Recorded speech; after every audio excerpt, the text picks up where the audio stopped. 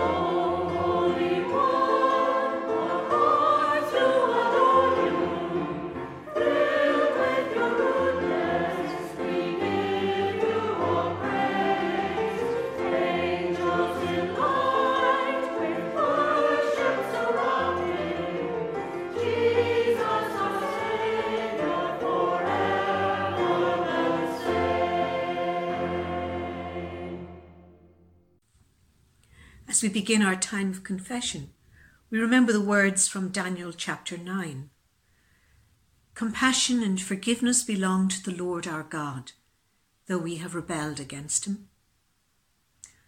Let us then renounce our wilfulness and ask his mercy by confessing our sins in penitence and faith.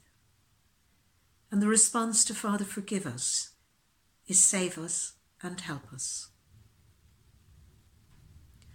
God our Father, we come to you in sorrow for our sins, for turning away from you and ignoring your will for our lives. Father, forgive us, save us and help us. For believing just as we wish, without thinking of you. Father, forgive us, save us and help us.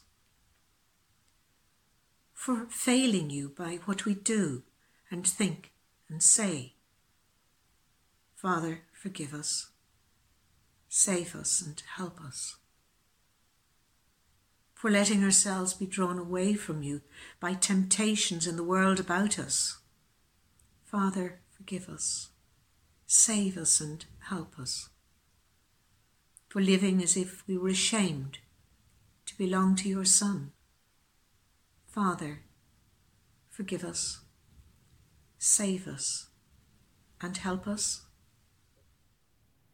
Almighty God, who forgives all who truly repent, have mercy on you. Pardon and deliver you from all your sins, confirm and strengthen you in all goodness, and keep you in eternal life, through Jesus Christ our Lord. Amen. Well, we come to our family time of our service, and you join me in one of my favourite places, in the garden, in the greenhouse. At this time of year, there's so much life coming to be. Seeds are popping up all over the place, and bringing life, bringing joy to us all. Well, I don't know if you ever stopped to think about seeds. They come in nice little packages, and when we open up our packages, inside, depending on what we're growing, is a huge array of different seeds. These are a spicy salad collection. And I don't know if you ever stopped to think about these small little seeds that we have in our packets.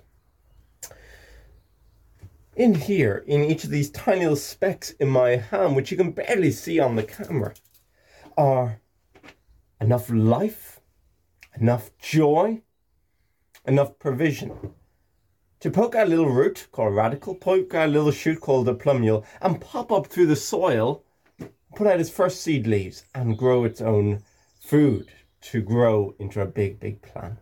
In here, in these little specks in my hand, is everything a plant needs to grow. Well, in us, God has given us all what we need to grow. He's planted a seed in us, his word made flesh in Jesus Christ. He's planted in us his spirit, his presence, so that whatever we do, we can grow strong, healthy, and fulfilled in him. He's given us everything we need to know. And shortly, in our sermon, which Reverend Christian is going to bring to us, we're going to think deeply about that and think about how life comes in the presence of God and God's sacrifice for us. Well, it's time for our family song now, kindly given permission by Colin Buchanan. This is a good one. It's an active one, so up on your feet and enjoy.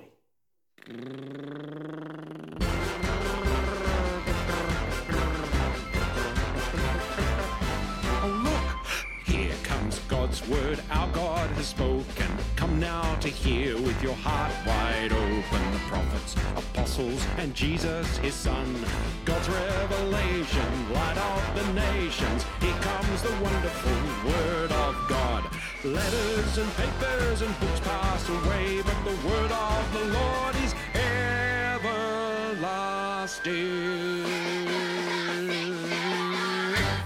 Here comes God's word, our God has spoken. Come now to hear with your heart wide open. The prophets, apostles, and Jesus, his son.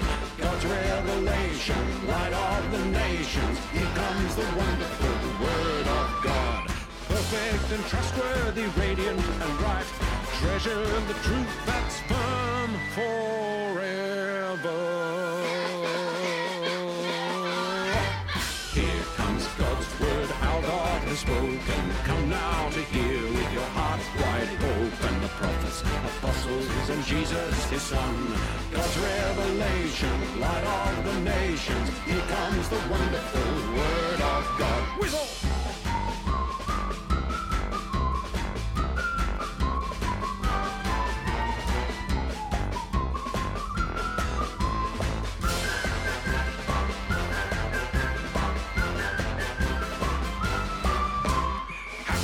Stay on the path that is pure by living according to God's commandments. Here comes God's word, our God has spoken. Come now to hear with your heart wide open. The prophets, apostles, and Jesus, his son. God's revelation, light of the nations. Here comes the wonderful word of God. God's revelation, light of the nations. Here comes the wonderful word of God. Here comes the wonderful, here comes the wonderful, here comes the wonderful, here comes the wonderful, here comes the wonderful word of God. Cha-cha-cha! Your word is a lantern to my feet, and a light unto our path. O Lord, your word is everlasting. It stands firm forever in the heavens. Let us then receive the word of the Lord. So may the light of your presence shine into our hearts. This morning's Gospel reading is written in the Gospel of St. John, chapter 12, reading verses 20 to 33. Now there were some Greeks among those who went up to worship at the feast. They came to Philip, who was from Bethsaida in Galilee, with a request. "Sir," they said, "we would like to see Jesus." Philip went to tell Andrew. Andrew and Philip in turn told Jesus. Jesus replied, "The hour has come for the Son of Man to be glorified. I tell you the truth, unless a grain of wheat falls to the ground and dies, it remains only a single seed. But if it dies, it produces many seeds.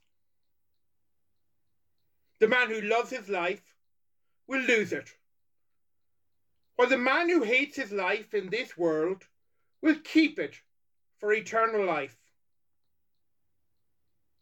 Whoever serves me must follow me, and where I am, my servant also will be. My Father will honor the one who serves me. Now my heart is troubled, and what shall I say? Father, save me from this hour? No. It was for this very reason I came to this hour. Father, glorify your name." Then a voice came from heaven. "I have glorified it, and will glorify it again." The crowd that was there and heard it said that it thundered. Others said an angel had spoken to him. Jesus said, "This voice was for your benefit, not mine. Now is the time for judgment on this world. Now the prince of this world will be driven out. But I, when I am lifted up from the earth, will draw all men to myself." He said this to show the kind of death he was going to die. This is the word of the Lord. Thanks be to God. Ed, thank you very much for leading our reading for this morning from John. My name is Reverend Christian Snell. I'm the minister here in the Edgeworthstown group of parishes in the diocese, and I'm speaking to you today from Longford Methodist Church, where I'm also serving as the minister and who we work closely with in the diocese. As we come to God's word, let us pray and ask his help. Father in heaven, in this time of quiet, we come before you and we ask that you would speak to us through your word so that we might understand the importance of why Jesus died on the cross for us. Please nourish us and feed us, we pray, in his name. Amen. Now, in this time during COVID-19, we have never paid more close attention to data and statistics. Ever since the virus came to our shores, we have followed its progress very closely. We've looked at our mobile phones if we have the COVID tracker on it. And there we will find a range of information that we look closely into every now and then. The daily numbers, the cases, rising or decreasing. And sadly, the number of deaths, the R rate and the positivity rate, the number of people in hospitals. And lately we've been looking very closely at how the vaccine is making its way around the island. Now, in just a few days' time, we will remember Good Friday, the day when Jesus died. And indeed, today is the beginning of Passion Sunday, of Passiontide. But I wonder, as we think about the death of Jesus, is that something that we have really considered? Is it something that we've really looked into carefully as we look into all sorts of other things in our lives? Martin Luther, the reformer, once said that no man understands the scriptures unless he be acquainted with the cross. Long before the day that Jesus died, he contemplated his death. And he wants us to be acquainted with it, which is why in John 12 he explains the importance of his death to those who were listening. And he wants us to understand three things about his death, three things that stands out in this reading for us today. Firstly, that the death of Jesus is something that must happen. Jerusalem was a place that Jesus visited often to attend festivals and around Passover, like he is in this passage. But on this occasion, his visit will be different, because he announces in verse 23, "The hour has come for the Son of Man to be glorified." The hour was another way of talking about Jesus' death. And indeed, the hour was the climax of Jesus' death.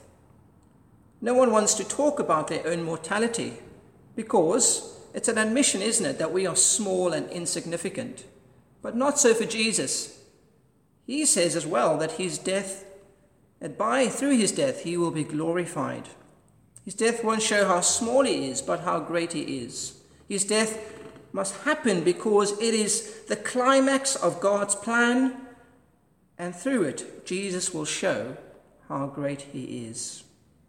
Jesus shows why his death is something that must happen by saying it in another way in verse 24. "I tell you the truth, unless a grain of wheat falls to the ground and dies, it remains only a seed, but if it dies, it produces many seeds." And we know that Jesus' death is necessary because of that word unless. Unless the seed that from the grain falls into the ground, you won't have any fruit. And it's the same with Jesus' death. His death is something that must happen because without it, no one will reap the benefits. And we are given a taste of what that benefit is in verse 25. "The man who loves his life will lose it, while the man who hates his life in this world will keep it for eternal life," Jesus says. You see the benefit? That if we identify ourselves with Jesus and his death, then what we reap is nothing less but everlasting life in heaven that begins now and will continue for all of eternity. It is a wonderful benefit to know. Now, very often we do things in our lives because we want to, but sometimes we do things in our lives because we have to. To drive our cars, we must have a license. To enjoy a picturesque garden in the spring, we must mow the lawn and look after the flower beds and pull out the weeds. These are things that we must do. And Jesus had something in his life that he had to do, and that was to go to the cross, to die. His death was necessary. Now, very often the death of Jesus is seen by those who oppose Christianity as something that is barbaric and cruel, and they don't want to accept it. They say it's unnecessary. How can a loving God treat his son in such a barbaric way? But the truth is, the cross is cruel and it is painful. But that doesn't mean that it was something that it is something that we should dismiss or be embarrassed by. Rather, we should remember that as Jesus approached his death as something that must happen, it shows us that he was committed and determined to carry out God's plan. His death was no accident or plan B by God. And that should give us great reason for confidence in Jesus as we follow him. But it also leaves us with a challenge. And that challenge is explained by Jesus in verse 25 and verse 26.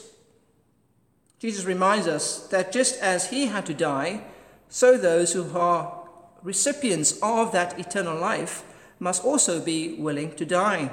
We must be willing to consider that this world is not all that there is, that there's more to life in this world, that beyond the grave there is an eternal life to enjoy, and our hearts should be set on it. Now, one way in which this can be evident in our lives is in Christian service.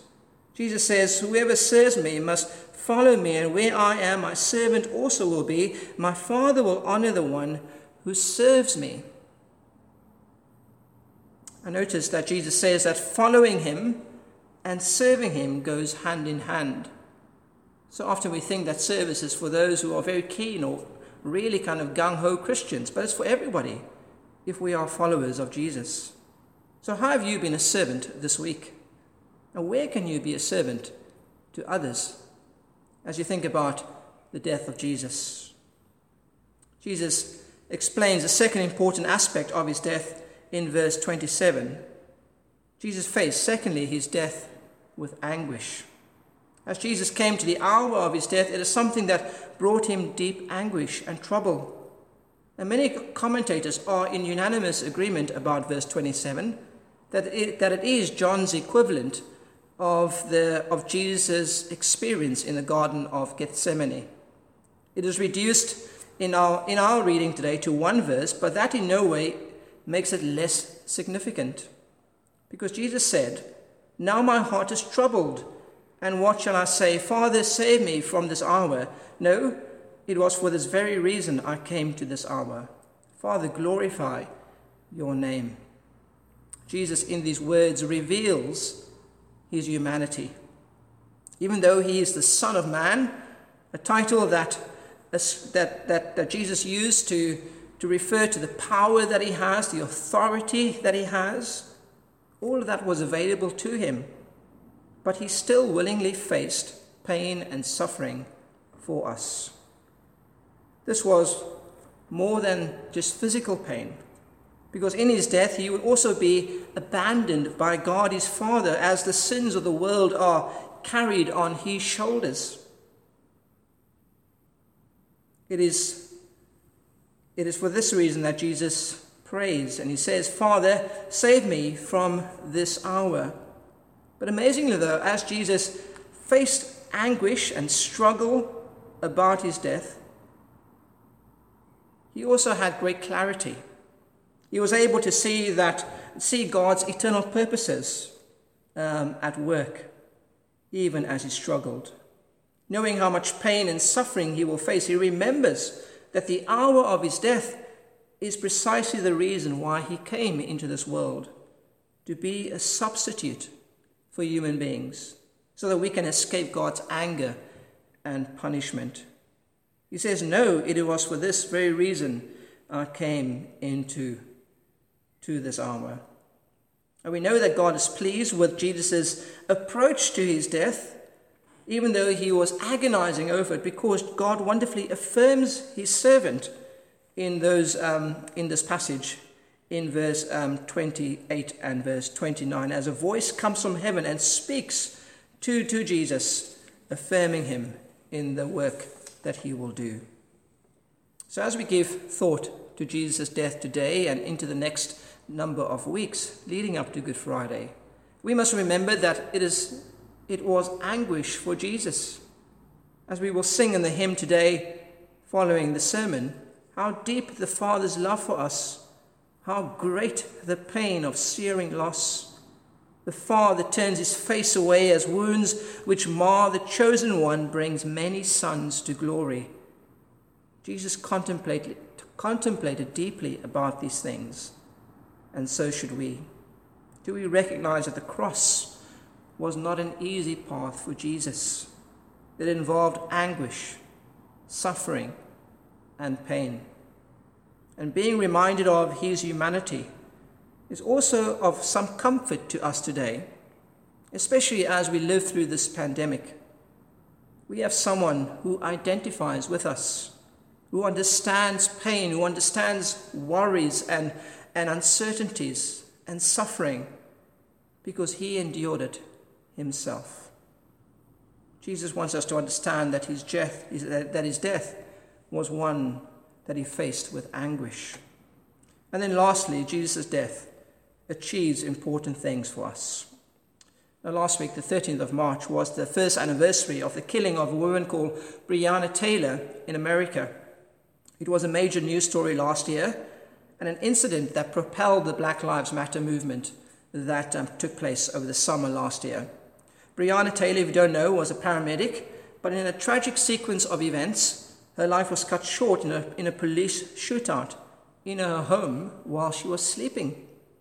And since her death, the family has been campaigning for justice and a change in police procedures.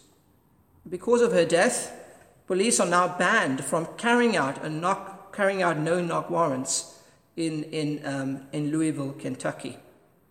Now, while a tragic and sad event, her death did achieve something. And Jesus' death also achieved important things, even greater things than what Breonna Taylor's death achieved.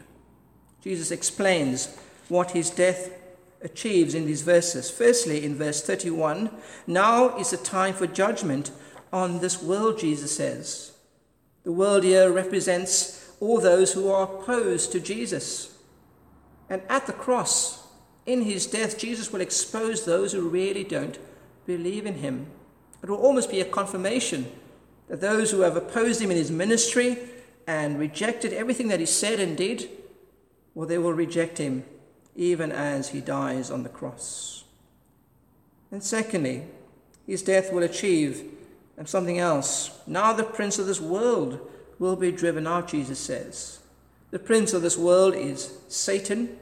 He's the evil one whose aim is for us to not follow God, but him, his lies, and to live in his domain of darkness. And when Jesus died, he defeated Satan on the cross, so that he no longer has control over us by his lies and his darkness. And Jesus' death will disarm Satan, and when he does return again in glory at his second coming, he will completely eliminate Satan forever. That's wonderfully good news. And lastly, Jesus says his death will gather people. He says in verse 32, but I, when I am lifted up from the earth, will draw all men to myself. He said this to show the kind of death he was going to die. On the cross, Jesus will expose those who really don't believe in him, but he will also draw people in. At the cross, people will be confronted by the deep and amazing love of God in Jesus Christ, and it will draw them in. Is that an idealistic dream?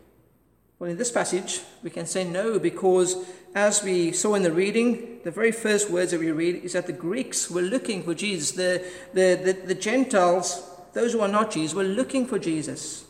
Jesus is already drawing his people in. The cross will gather all men, Jesus says. It doesn't mean all men will be saved, but that all kinds of people will be drawn to Jesus through his death. People of different races, colour, language, different backgrounds, young and old, male and female, rich and poor, all number of people will be drawn to the Saviour. And that's what his death will achieve. And praise God that it has done that. Now, as we listen today, my prayer is that you will count yourself as someone who has been drawn in. As you hear Jesus explain his death, may it give your heart a reason to be thankful that he has drawn you in and given you eternal life. It should fill your heart with gratitude and joy today. But it must also remind you that being part of God's family comes with responsibilities and demands. Jesus later on says in the reading that we should walk before him, before the light, before the darkness overtakes us. Are we walking before Jesus in the light? Because our lives have been touched by his death. Is his death what motivates you in service to others? Is his painful and costly death, as you remember that, something that motivates you to put sin to death and live in a way that pleases God in your life, in every hour and every day as the weeks go by? But for others who are listening here today, maybe you have never given Jesus' death serious thought. And later on in these verses, Jesus says, what we should do is that is you. He very simply says, put your trust in the light while you have it, so that you may become sons of the light. Have you responded to Jesus in that way? As you hear Jesus' death explained by him from his own words, there's a prompt in you one thing, and that is to trust him for your salvation. Let us pray.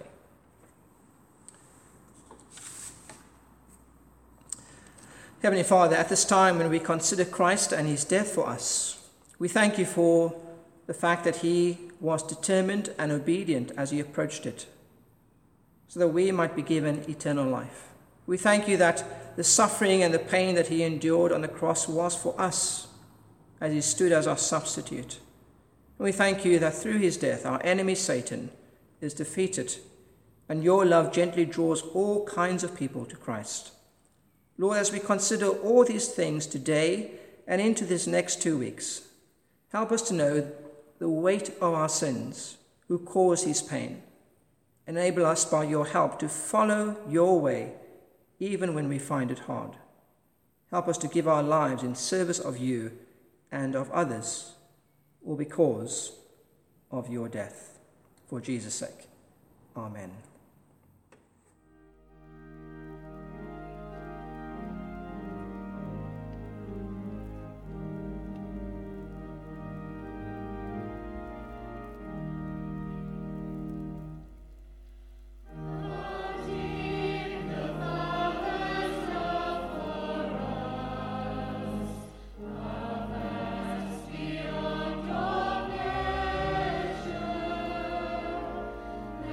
He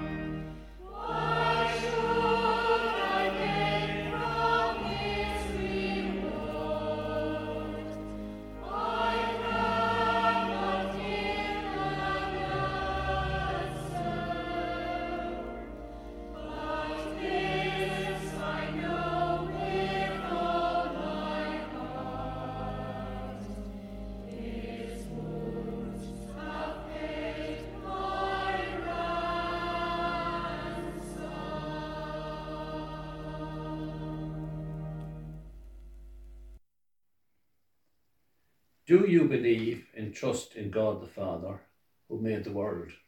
I believe and trust in him. Do you believe and trust in his Son, Jesus Christ, who redeemed mankind? I believe and trust in him. Do you believe and trust in the Holy Spirit, who gives life to the people of God? I believe and trust in him. This is the faith of the Church. This is our faith. We believe and trust in one God, Father, Son, and Holy Spirit. We turn to prayer, and let us pray with confidence to our Lord Jesus Christ, who was lifted up on the cross for our salvation and who knows our needs. Lord Jesus, help us to give ourselves to you as you gave yourself for us. Help us to live and work to your praise and glory. We pray for the mission of the Church, that it faithfully preaches the gospel, both in our own parishes and to the ends of the earth. Enable us, through our online services, to reach those who do not yet know you. Lord, hear our prayer, and let our cry come unto thee. And we pray for peace in the world. We remember Syria, Yemen, Iraq, and we pray also for all those places where there are forgotten conflicts. We pray for a spirit of reconciliation and respect to grow fostering peace within them. Lord, hear our prayer, and let our cry come unto thee. We pray for those recently returned to school and for those still studying at home and online. Bless the work of all who are teaching and learning. Be present wherever education is taking place, ensuring that there is cherishing and challenge, reassurance and comfort as there is need. Lord, hear our prayer, and let our cry come unto thee. We pray for all who suffer, the poor, the persecuted, the refugees, and for all in danger, that they may be protected. We pray for the sick, those in hospital and those at home, especially those known to us. And we remember all those ill or affected by coronavirus. Bless the work of doctors, nurses, medical practitioners and scientists, that through their skill and insights many will be restored to health. Bless the giving of vaccines, that many will be protected. Comfort the bereaved. May all who are fearful, anxious, and in any way distressed come to know your peace.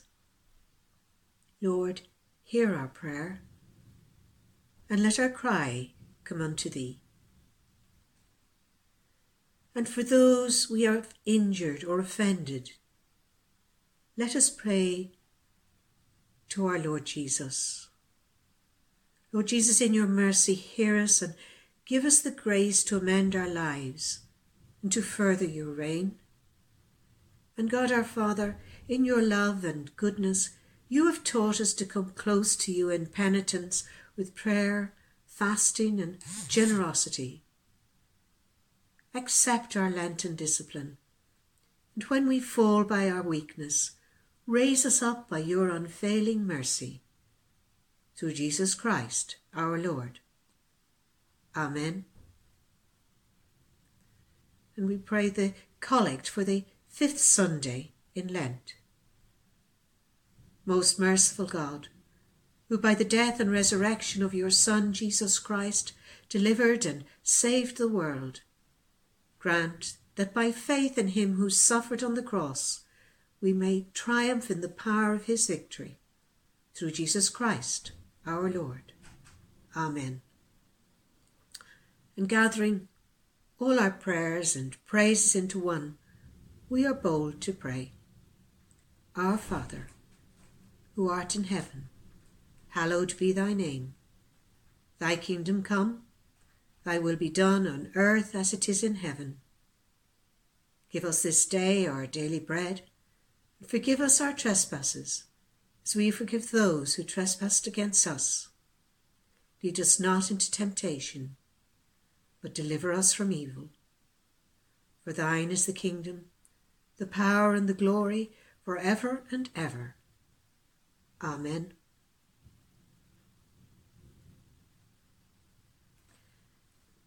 And now we sing the hymn known as The Servant King, number 219. From heaven you came, helpless babe.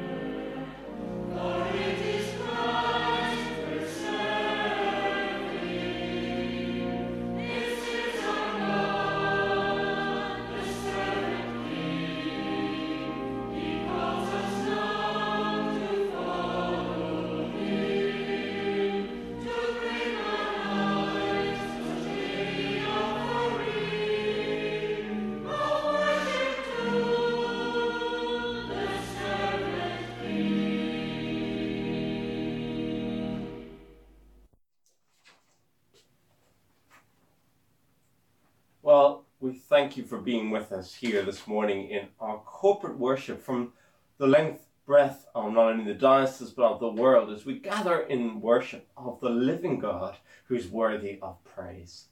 As we step out into each of our own communities, we remember we're all carriers of God's word and we're all to sow God's word wherever we go, and the love of Jesus which we celebrate in the highs and lows of Holy Week, which we're on the edge of. as we step into the world, some words of blessing. Christ give you grace to grow in holiness, to deny yourselves, to take up your cross and follow him. And may the blessing of God Almighty, Father, Son, and Holy Spirit be with you and all who you hold dear this day and evermore. Amen. Go in peace to love and serve the Lord in the name of Christ. Amen.